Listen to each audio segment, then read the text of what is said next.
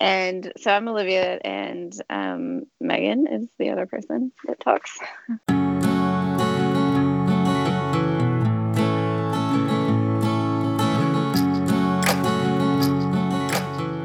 Hey, welcome to Marginally, a podcast about writing, work, and friendship.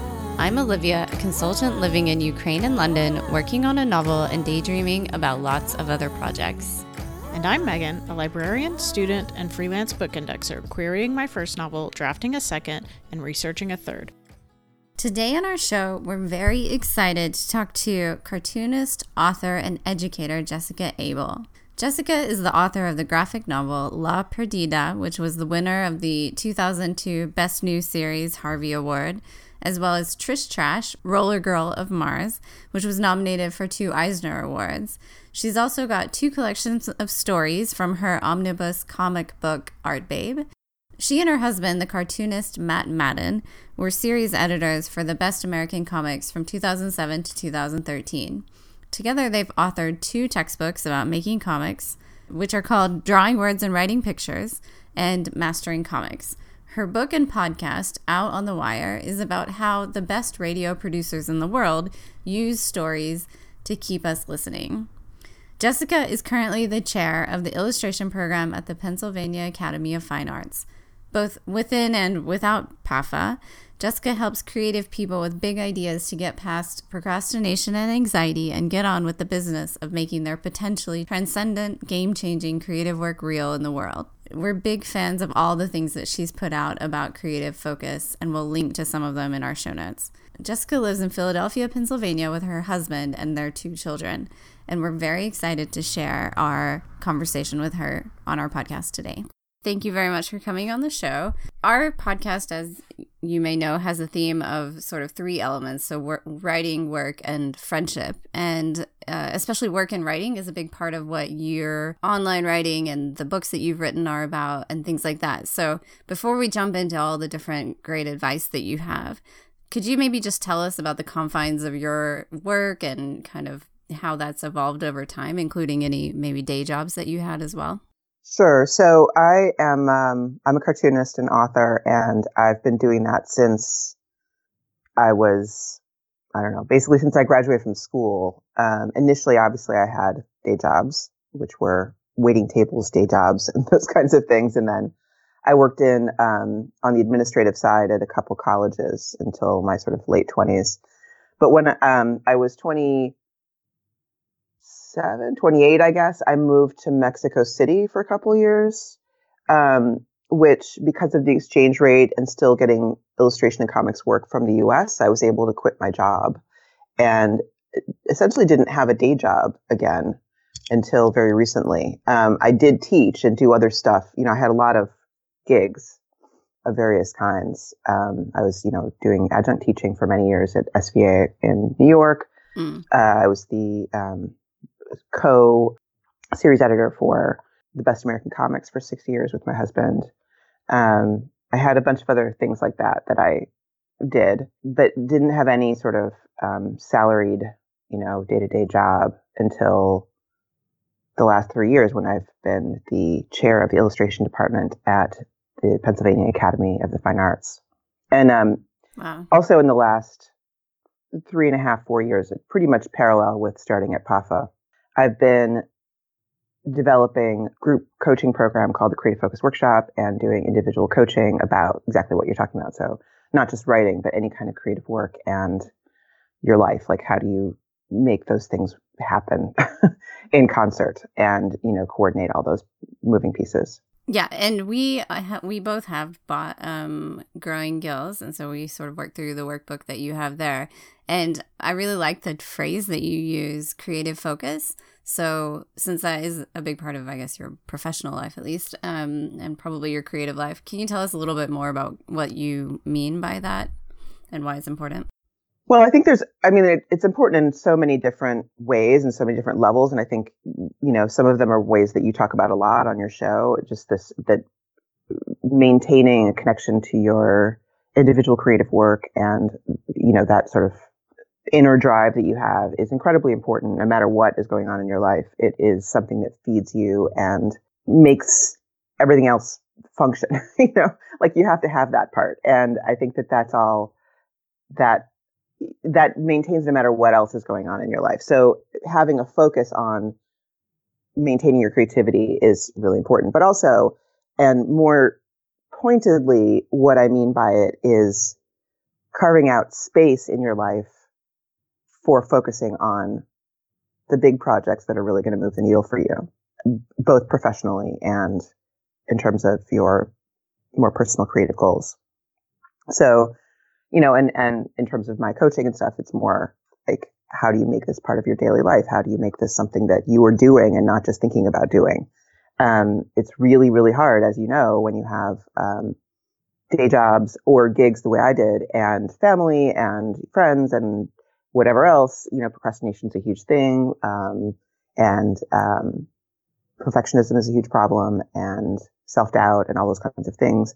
But just the way modern life is structured, with just throwing us into reactivity just all the time. There's constantly stuff coming at you, and trying to figure out how to grapple with that stuff, when it's safe to ignore it, how to deal with all those things is just, it's an enormous job, to just deal with that. And then to find that focus, that calm place where you can be, and you can think strategically, and you can think in big ways. You can take disparate ideas and clash them together and see what comes out of it. I mean, that's just a really incredibly difficult thing to do.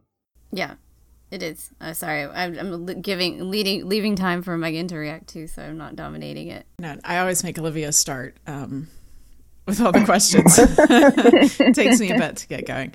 So, well, following on from that, so I mean, I could ask you probably a million things, and I'm sure everybody is different, but where do you think, if people, like this whole idea of creative focus, I have some specific questions that are about me probably a little bit later, but where do you think that people need to start? Like, if they feel, okay, a lot of the people who listen to our podcast are probably people who are trying to get into a writing routine, or who are already writers, but the whole idea of focus is something that I think we all just constantly struggle with. I guess, where should people start? Yeah, I mean, I think this is, just to be clear, this is something that affects both people who are more or less beginners trying to figure out how to make this happen at all. But it definitely affects professionals as well. And a lot of people I work with are professionals, and they're doing incredible stuff in their job as professional writers or, visual artists of one kind or another. But they're trying to make sure that the bigger picture stuff happens too. The things that, the book that nobody's asked for yet, but you have to put together the proposal so that you can actually get to that point. That work, that sort of prospective work on bigger projects, is what moves a career. In addition to your own creative sort of inner goals, that's what moves your outer life forward. And so if you don't make time for that, you get stuck. You sort of stick in one place for far too long. It can be really, really frustrating. So in terms of starting that, I mean, the first step I always ask people to do, and it's always one that's sort of, I mean, it's difficult for everybody. It's tedious. It's no fun, but it's remarkably eye-opening, is tracking your time. Yes. Yeah. So it's a big hurdle, right? People just resist that like crazy because, I mean, it's so boring, right? But the second you do it, and I mean actually tracking, and not down to like the 5-minute increment, but to like the half-hour increment, your entire day. What are you doing all day? What are you actually doing when you think you're doing whatever you put on your list? And I think that is it's just an incredibly difficult thing to physically do, to remember to do, but also then to face what's actually on that list is never pretty. Like, that's not fun. So time tracking, and then alongside time tracking, what I do is I have people plan what they think is going to happen the following day, the evening before. So don't do it on the morning, do it in the evening. And then track alongside it and see what actually happened. And so this is just a data gathering exercise. It's not about, I mean, certainly the planning piece of it, you can get better at that. That can help. Yeah. But the main thing is, you think you're doing this, you think you can do this, and this is what is actually happening. So let's pay attention to that. Let's actually take that in and respect that this is the reality. And go from there instead of going from this fantasy version of what you think is happening. Yeah. Yeah, definitely. Like, in fact, this morning I had planned before we spoke to work on the novel that I'm working on, which, by the way, is my one goal. And I will probably want to talk to you more about the concept of picking one creative goal to focus on at a time. But instead, I started thinking about how I'm getting a haircut tomorrow and maybe I want to cut it off. So then I started looking at pictures. And I mean, I did. I spent an hour and a half doing things that had nothing to do with my book. And now I've written 0 words for the day, which and it happens. And I think the more you track and the more you keep up, because this is something that we've advocated as well, is tracking your time and just kind of figuring out what you're doing and planning. The more you do it and the more you see, like, yes, this is a pattern of mine, but also these are these other times that I have actually done what I said I was going to do, the less guilty I think you feel about it, and the easier it is to recover and to say, you know, you can have a clean start or a fresh start, like, in the middle of the day. You don't have to wait for the next day or for Monday to just say, okay. Yeah, every minute of every day, you can have a fresh start. You know, you can just decide, okay, I'm just going to stop doing that now and do what I want to do. You know, I think that what happened this morning is probably a combination of you actually wanted to do that work before you get your haircut because you want to know what you want to do, right? So, like, that was actually a thing you should have put in your schedule. Right. You know what I mean? So that's one piece of it. And the other piece of it is that's a little less cognitively demanding than working on your novel this morning. And so it's easier to fall into that. And so there's a bit of avoidance going on, you know. But my stance on time tracking, and really on everything in terms of paying attention to what's going on, is take on a scientific mindset. You know, try to pretend you are a social science researcher doing a time use study. And you're just pinging yourself every half hour going like, what's going on now? What's going on now? Interesting. That's fascinating. You know, like just pay attention, you know, and try to, and I know this is impossible, but like as much as possible, try to reserve judgment and just say, well, you know, it looks like every day around 4:00 I'm on Facebook. I wonder why that is. Maybe I'm tired and need a break, you know? Well, and energy tracking too, which is to me is completely separate from time, is something that I find really helpful, and just kind of checking in with myself 4 or 5 times a day and saying like, how do I feel energy wise? Has helped me kind of rearrange when I'm not doing day job things. And even with that, rearrange what sorts of tasks I assign to what part of the day. Mm-hmm. Yeah. And you can track that right alongside your time tracking. Maybe it doesn't need to be every half hour, but you can add a column, you know, to your tracking sheet or whatever you're using and track your energy. And then that can also be paired up with, well, and what were you doing? Yeah. Either right now or what were you doing the last hour that might have, you know, sapped you. And really you realize that, okay, so after writing for an hour, I need to get up and take a walk and have a piece of chocolate. Yeah. Always chocolate. I think one of the things that's a challenge, Megan, tell me how much this relates to you, because we have very different kind of day job and lifestyles, but is that when you're in a day job that's a really kind of 9-to-5 day job, you are measured by basically the time that you spend there. Sometimes, I mean, you know, sometimes you have particular tasks or whatever, and it's very hard. Like, it's very easy to think, okay, I just need to like finish these 3 things today. And you basically have 8 or 9 hours that you're supposed to do that task in, or those 3 tasks in. And so your boundaries are static. Whereas in the creative world, you're basically trying to claw back as much time as possible and it's like just a very different mindset, right? And so you're trying to make progress that's a little bit less concrete often. Like for me, very late in a project will I actually really be able to set some very specific goals. But until then, it's sort of fluffy, and it's really about just being in that space and keeping that space as uncrowded and attention-wise as possible. So I don't know. That's a comment. It's not even a question. But I think one of the things is really just getting yourself, and maybe you also can apply that to your day job or your paid employment as well, but like thinking about your time in a different way rather than it being a kind of sentence like I have two hours and this is what I need to accomplish. It's more about being present in that space whenever you're there. Yeah, and I really think that's true in the developmental phase of most creative projects, including things like I'm going to build a business.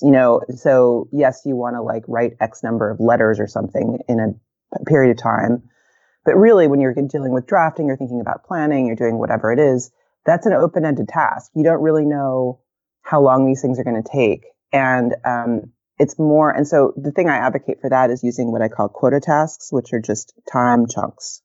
Yeah. So I'm going to spend an hour a day on this, or I'm going to spend 2 hours on Tuesday and 2 hours on Thursday, or whatever it is. And just making sure that you guard that time and you make that time, very specifically devoted to this focus, you will move the project forward. And, I think that, at some point, like you're saying, at some point in the project, you can get a little bit more specific about like, I want to finish editing chapter 5, probably possible within X amount of time if you already know how long chapters 1 through 4 have taken you. But before you get to that point, having quotas to work on, a project that's going to take you over several days or weeks to complete is a way of feeling like I really did what I said I was going to do. I fulfilled this, contract with myself, and I can feel good about what I did this week. It doesn't really matter how much I concretely finished because I put in the time that I said I was going to put in. I think it's really important, but it's also easy to get in the habit of being like, oh, I have this thing I'm going to do and I have an hour. So then I'm going to go on Facebook for half an hour, and you have to stop yourself from doing that. Yeah, the time is the most important thing, right? It's just, and that's the focus thing too, is that you have these boundaries around that time. And I think that it's important too, if something like Facebook or Instagram is like really tempting to you, to make sure you're not doing it right before that either, because then it's going to be really hard to stop. Yeah. And designing how you enter into your focus time is as important as anything else. So you say you're going to work from 8 to 10 on something. Well, from 7 to 8, think about what you're doing. Don't do something that's going to like scramble your brains. Yeah. Well, so, and kind of a follow up to that, no, I definitely agree. And we've talked before on here about creating a small, short ritual to kind of get you in the mindset of your creative work. But, and if I can add to that, I think not just a ritual, but habits. The ritual can be a habit, but it doesn't need to be anything fancy. Your ritual can be, so if you have kids, like you get them off to daycare or to school or whatever it is, and then you have to kind of calm yourself or whatever. So you get to wherever you're going to be working, you make a cup of coffee and, you make it in a certain kind of way and you go sit in a certain place and that's your ritual. It doesn't have to be anything, remarkable. It's like, this is the way I do things. And when I have this cup of coffee, this is where I'm sitting and this is what I'm doing. Right, exactly. Yeah. Or, and something that's portable too can be really helpful. Like for instance, I dedicate a specific notebook to a specific creative project. And so whenever I'm writing notes or anything, I just have it with me for the book I'm working on. And then it just, when I open that notebook, I know like that's what I'm writing in. But it's nothing fancy, and it's nothing that like ties me to a specific place in my house, for instance, or nothing I can't take with me. But so one of the things though, kind of a follow up on that I wanted to ask is how have you learned to, one of the things that we've talked about on here before is that a lot of writing is not just the putting the words down. It's the sort of just the time that's spent thinking about a project or daydreaming. And so, for instance, with your quotas, it can be, I'm going to spend an hour with my project, but it's not necessarily I'm spending an hour typing words on my keyboard. But I'm not going to let myself be distracted by other things. And I'm going to keep my mind on the project, especially in like the drafting phase. But how have you learned to kind of let yourself, because there's a big difference between the task-oriented day job things where you measure project progress by things checked off your list, and then the sort of, I don't really know, time-oriented or thought-oriented sort of creative work. How have you learned to be okay with that more open mindset and accepting and or maybe you always have been just good at saying like not feeling guilty about your creative work being just sitting and thinking for an hour? Oh no, I feel guilty about it. Don't worry. It's not. Yeah, it's not. I mean, I feel a lot less guilty about it, knowing now what I know about the creative process and how important that is. But yeah, I mean, definitely, I've been, and a lot of the things I'm doing in the Creative Focus Workshop grow out of a lifelong quest towards greater creative productivity for me. You know, getting faster, getting, you know, sort of taking all of the fat out of the system. And then people seeing that and saying like, oh, I want to know about that. And then I'm like, oh, I can teach you that. Starting that and realizing that's not the problem. You know, that I can do that and I do that. I mean, I do think I help people be much more productive and, you know, get faster at things. But I really hate calling myself a productivity coach because it implies that that's what's at stake, you know? And it's not. Like, you have to be able to let yourself go through that exploration process. And basically making it your job to have that time with your project is the biggest key to that. You know, setting it up so that the night before you're like, I'm going to spend an hour working on this, and working on right now looks like taking a walk, you know, with my voice recorder, perhaps, so that if I think of stuff, I can like take a note while I'm walking. That's something that, you know, we're grown-ups here. You know what it looks like to have ideas. Everybody always talks about, oh, ideas in the shower, ideas when I'm walking. Well, so why don't you make that a process? You know, why don't you actually make that part of what you are intentionally doing to foment that work for yourself? The idea of saying like, isn't it weird how that, and then never paying attention to the fact that it's true, that, you know, when you have your body moving in some way, you're going to have different kinds of thoughts, different quality of thoughts than when you're sitting staring at a screen. Yeah. Well, it's kind of tapping into the tension between sort of a hack mindset and a creative space mindset and yeah, but it is a hack, you know, right. Recognizing, yeah. Okay. So yeah, I see what you're saying. Like, there's nothing woo about what I do. Like, I'm so anti-woo in every way. Like, it's all about observation and saying, well, that worked. Let's do that again. And I mean, down to the point where when I was younger, especially, but even now when I'm doing something really big, when I'm in the very beginning stages of trying to figure out what it is, or if I'm in the dark forest in the middle where I don't know what I'm going to do next, naps, very important. And I mean naps, I won't let myself leave the space. I will lie down on the floor and let myself kind of sort of sleep. And I feel terrible the entire time. It's an awful feeling. But frequently that will get me past that, you know, tiny crisis and into the next little, not huge insight, but small insights. And, you know, taking a nap is something that will get you, you know, get your subconscious engaged and get you rolling again. And, you know, those things, you know, taking a walk, taking a nap, those things are quote unquote self-care, right? Paying attention to when you're hungry and eating something, finding comfortable places to be, not hating on yourself constantly for everything. All those things fall under that heading of self-care. But the fact is that respecting yourself and your process and your brain and realizing that there is no should here. There's only want to. Yeah. So the guilt doesn't really play a part. Those things are all incredible productivity hacks as well. We do pep talks. I'm pretty sure that last couple of minutes going to be a pep talk, and we'll release it separately because it's really great. I really like that not having should only want is really important. And Megan and I have a kind of mantra we keep saying, which is that you're not doing it wrong, right? As long as you're sort of doing it and you're moving forward, there's not like a right way to do any of it. Mm-hmm, for sure. I want to know, okay, so I have let's say 15 tiny, ideas. Most of them would be large projects if properly done. And it's really hard to pick things. I really doubt that I'm the only person that's ever asked you this question, or, you know, between your coaching and everything else. So how did, creative focus, part of that is about obviously blocking out everything that's not creativity, but it's also about picking something and focusing on it. So any advice on that? Well, I guess my main advice, and it's not fun, is it doesn't really matter what you pick.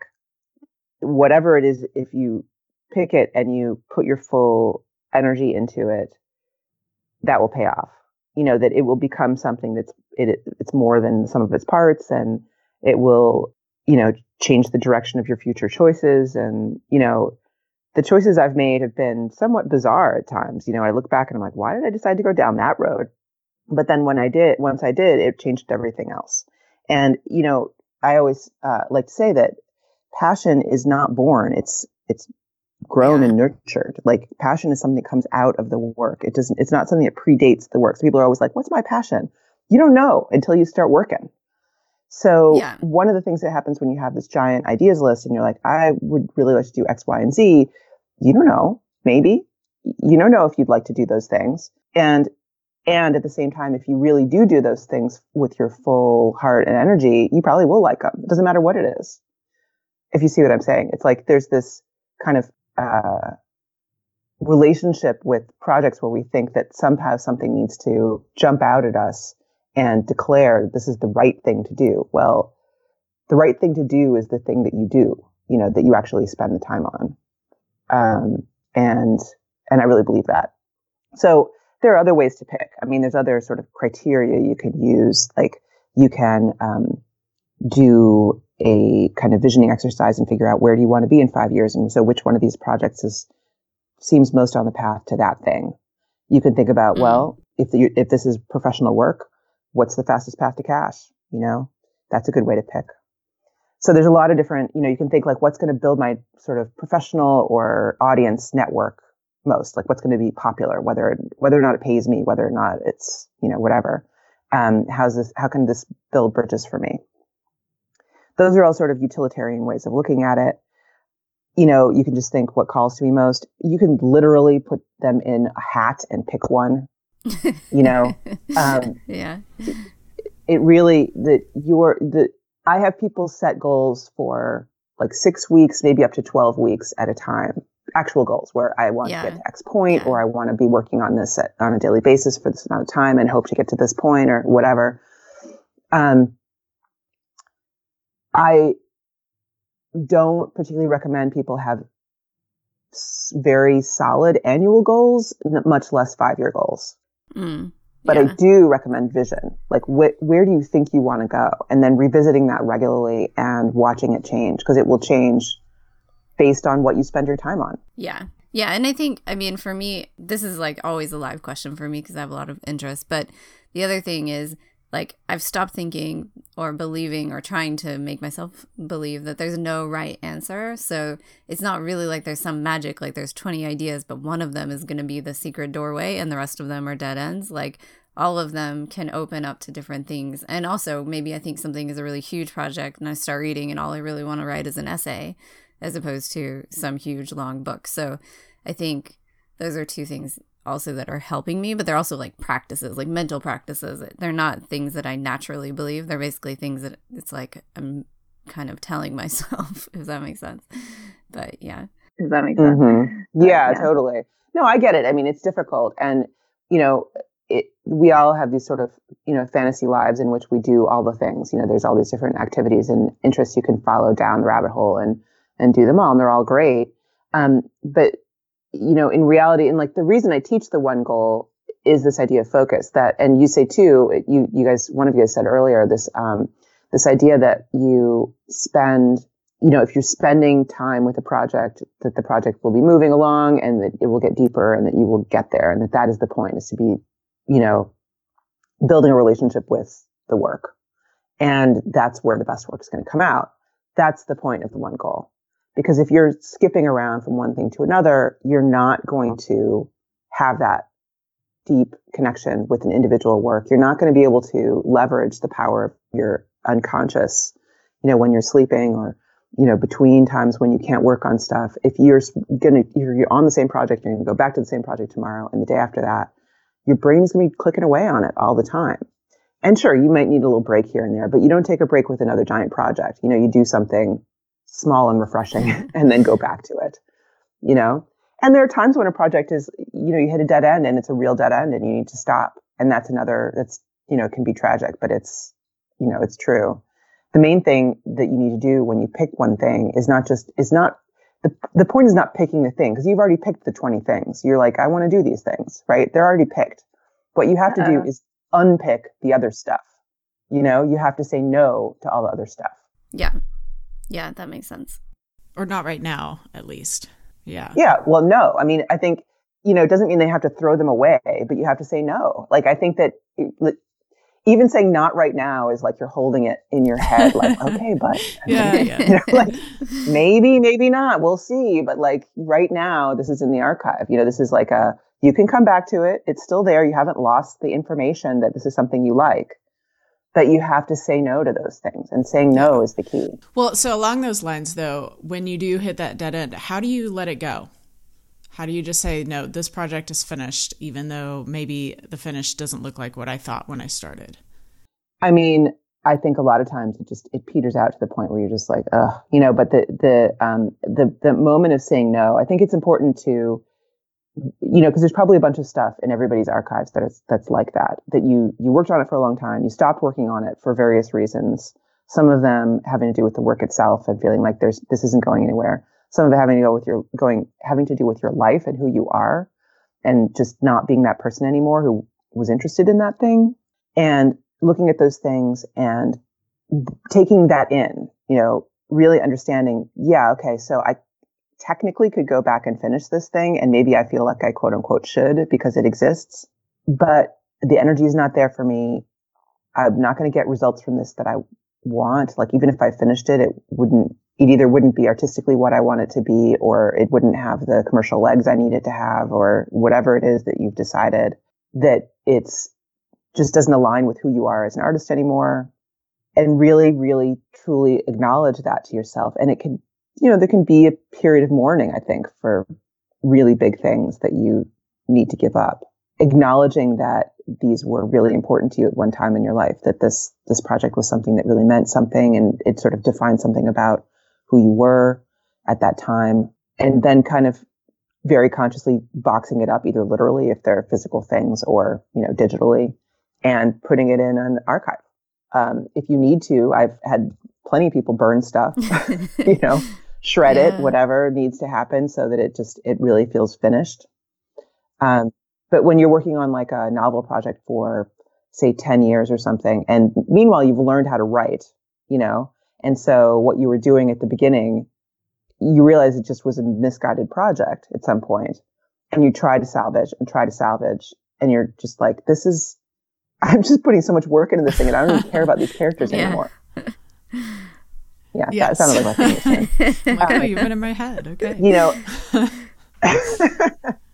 Well, I can tell you're not alone. But that moment of realizing that I just don't do I want to spend another, 6 months, never mind 5 years of my life trying to fix this thing just because once I thought it was a good idea? It's not, those are sunk costs, and sunk costs are, it's been shown by various studies that like the hardest thing to deal with, just like, oh my God, I spent 10 years on this. How can I possibly? Well, you have to, you have to put it away so that you can clear the slate and do something new. Yeah, for sure. And that's something that, for the most part, I've managed to do with this particular one. It's sort of like that person you knew in second grade who like pops up on Facebook and says, hey, like, don't you remember me? And you're kind of like, yeah, but I'm not going to accept your request because I don't even know you anymore. So I love guess it's analogy. Just, a lot of it is just practicing dealing with these things over and over. It doesn't necessarily get better, or it doesn't necessarily go away, but I guess it gets easier the more you train yourself to do it. Yeah. And I think it does get better to a certain extent. I think it does because again, if you take on this scientific mindset and you look at yourself and you're like, who am I really as an artist? Like, what am I interested in? What is really exciting to me in terms of spending this time that, again, this is not should time, it's want to time, right? So if you really think about that and you're like, okay, so this project over here represents the artist I was at 22, and I don't even know who that person is anymore. Why am I fixing her thing? Yeah. Instead of doing what I want to be doing.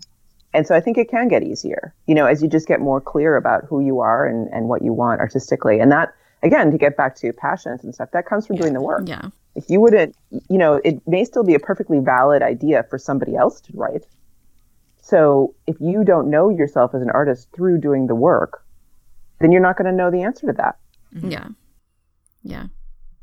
you're not going to know, like, is this right for me or not? But once you do the work, you're doing various kinds of work over years and learning who you are and paying attention to who you are, respecting who you are. Then you can make that decision really much more confidently, much more cleanly, and say, yeah, it's too bad that it didn't work out, but I totally see why, and that's fine. I'm on this other thing. Yeah. I agree with that. And it's definitely, I'm sure, Megan, but for me, definitely echoing. So it feels very therapeutic to have you sort of say all of that, and I can finally let things go. I've got some other projects that we both basically abandoned a couple of projects earlier this year. And so that's helpful. So maybe you need to not think of it as abandoning, but they're finished. Closing, sunsetting, that you're really, go back to those projects, get all the stuff and do something like ritualistic about it. And, just physically put it someplace that's apart. Yeah, I think that's a really good idea. We'll do a little ceremony or something. Somebody posted on Instagram a whole video of her like burning her old notes for something and like tagging on it. Yeah. I love that. Yeah. This is going to be a big topic, and we don't have that much time, but I wanted to just briefly, since one of the other things that we like to talk about is just like how money in the creative business works, and we haven't had anybody with your creative background, so sort of graphic novelist, illustrator, comics sort of background. So can you, in just a couple of minutes, tell us how the sort of financials of your industry work? So how people make money from that creative work, and kind of how, I guess, your story, as much information as you want to give away on that. Sure. Yeah. So I came out of alternative comics, sort of very much stemming out of the old school comics industry with individual issues coming out, all that stuff in the 90s. And worked with a company called Fantagraphics, which is still around and is the oldest alternative comics publisher in the U.S. And they're great. They do a really nice job. But the finances of doing those kinds of books, it's hobby level. Like, you just don't generally make any money from that kind of thing. And when the whole industry moved to quote unquote graphic novels, meaning comics with a spine that you can put on a shelf, and not always novels, like whatever you have put a spine on, they call it a graphic novel. So when that happened, then comics moved into bookstores. There were more distribution channels, and there's a bit more money in it. But that kind of topped out at some point. And obviously there are people who are stars and bestsellers and that kind of thing. But it's a very low end and mid-list author kind of model, very much like at the moment, a lot of it is very much like just being a prose author, that you get a contract with the New York book publisher or with a company like Fantagraphics. They print a graphic novel, it gets sold potentially to specialty comic book stores as well as bookstores. So that's an extra distribution channel. But the numbers are pretty similar, I think, to like fiction writing or something. Yeah. Depending on what you're doing. There's a lot of interest in YA. So, that pays a little bit better. And it's just, it's can sell a little better because of the whole library system, churning through so many books for their kids who love to read comics. And there's also nonfiction comics, both journalistic comics and books like mine, Out on the Wire, which is my book about the narrative techniques of great radio and podcast producers like Ira Glass and Jad Abumrad and Stephanie Fu, and there's like 35 people in the book, and talks about how do they build stories, which might be interesting to your listeners. Yeah. Anyway, as writers, because it really, although it focuses on audio storytelling, and it really is about storytelling in general. But that's a book that's more like kind of it's an essay, essentially. It's a thesis about narrative structure. And that's a pretty unusual format. But those kinds of books can then break out of the niche, that Out on the Wire is something that's widely read and used in classrooms and stuff in the audio world, in the podcast world. So there's some kind of crossover, things like that. And I think the way that so all the comics I'm talking about right now are people who they're cartoonists, meaning they write and draw, because the model in superhero comics is usually to atomize that. So you have a writer, penciler, sometimes penciler and inker, those jobs get separated, mm-hmm. and colorist, the production tasks are all broken down. And it's a very, very different industry. The pay structure is different. The The audience is really different, and the sales channels are super different. So, and I can't speak to that with great authority, but it's often paid by the page rate. So, like, you're paid by the page, and you do monthly books that then get collected, and da da da da. Maybe there's royalties on the back end, maybe there aren't. It's complicated.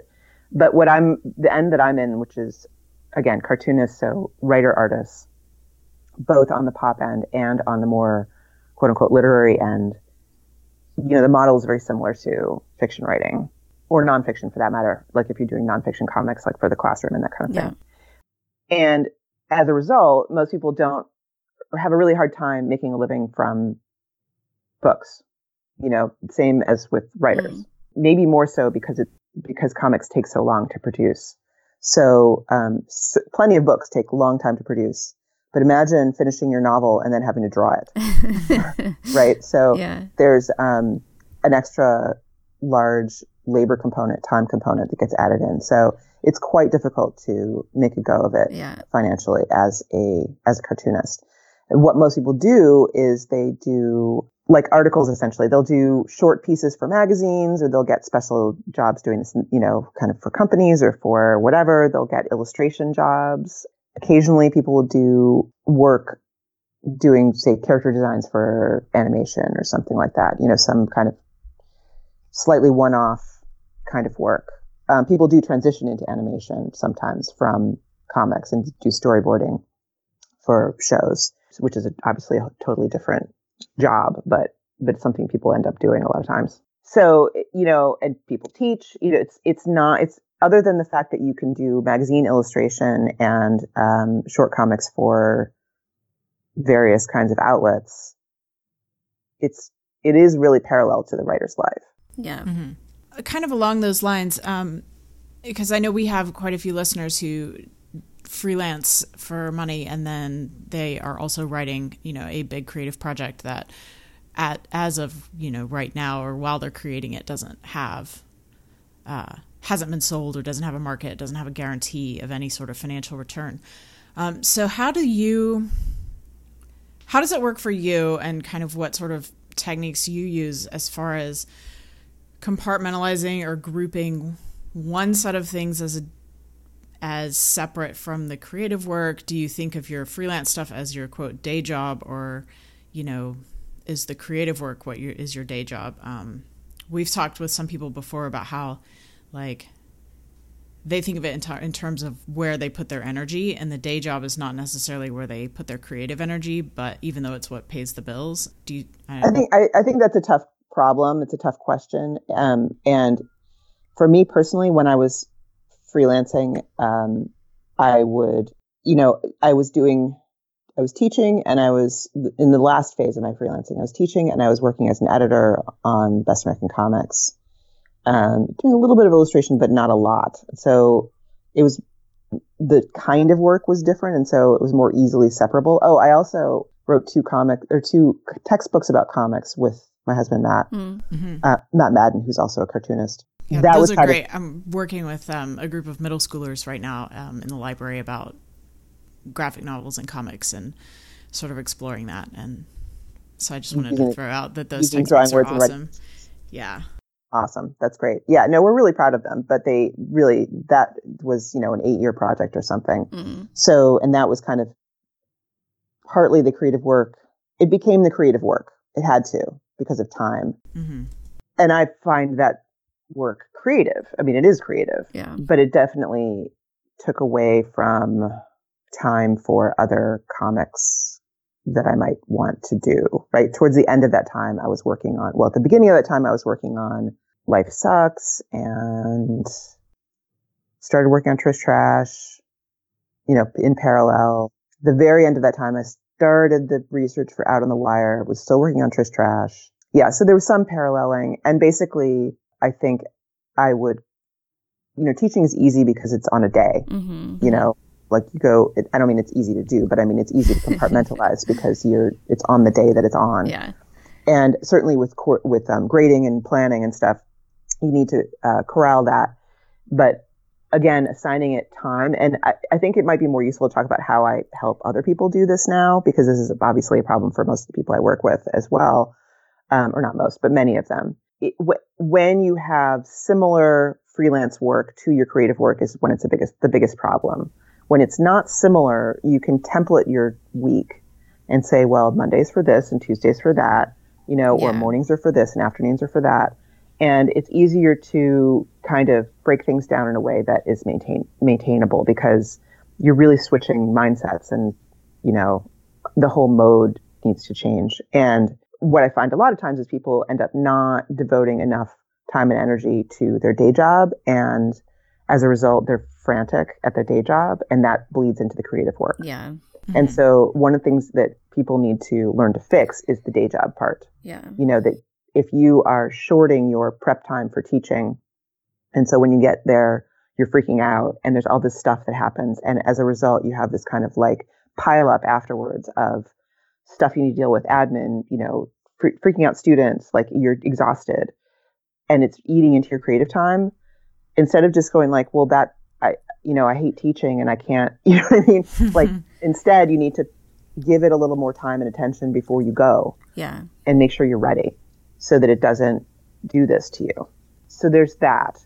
But when the work is really similar, I mean, first of all, I generally think that's like not the best idea, like to design your life so that you are, say, a copywriter and then a novelist. Yeah. Is, or a journalist and, something, whatever is, you're going to use up your creative juice on the work, on the day job work. Yeah. Because it's the same kind of thinking, the same kind of activity. And it's really hard to come home from 8 hours of copywriting and then spend another couple hours on your novel. Like to continue to use that cognitive muscle is just really hard.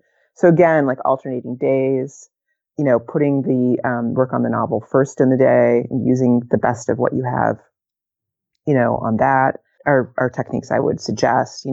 It's about being strategic about those things, but it may also be about like, well, can I move into a role that is a little bit less similar to what I want my creative work to be? Mm-hmm. Yeah. No, that's actually the advice to focus on your day job is advice you don't hear very often, but it makes a lot of sense.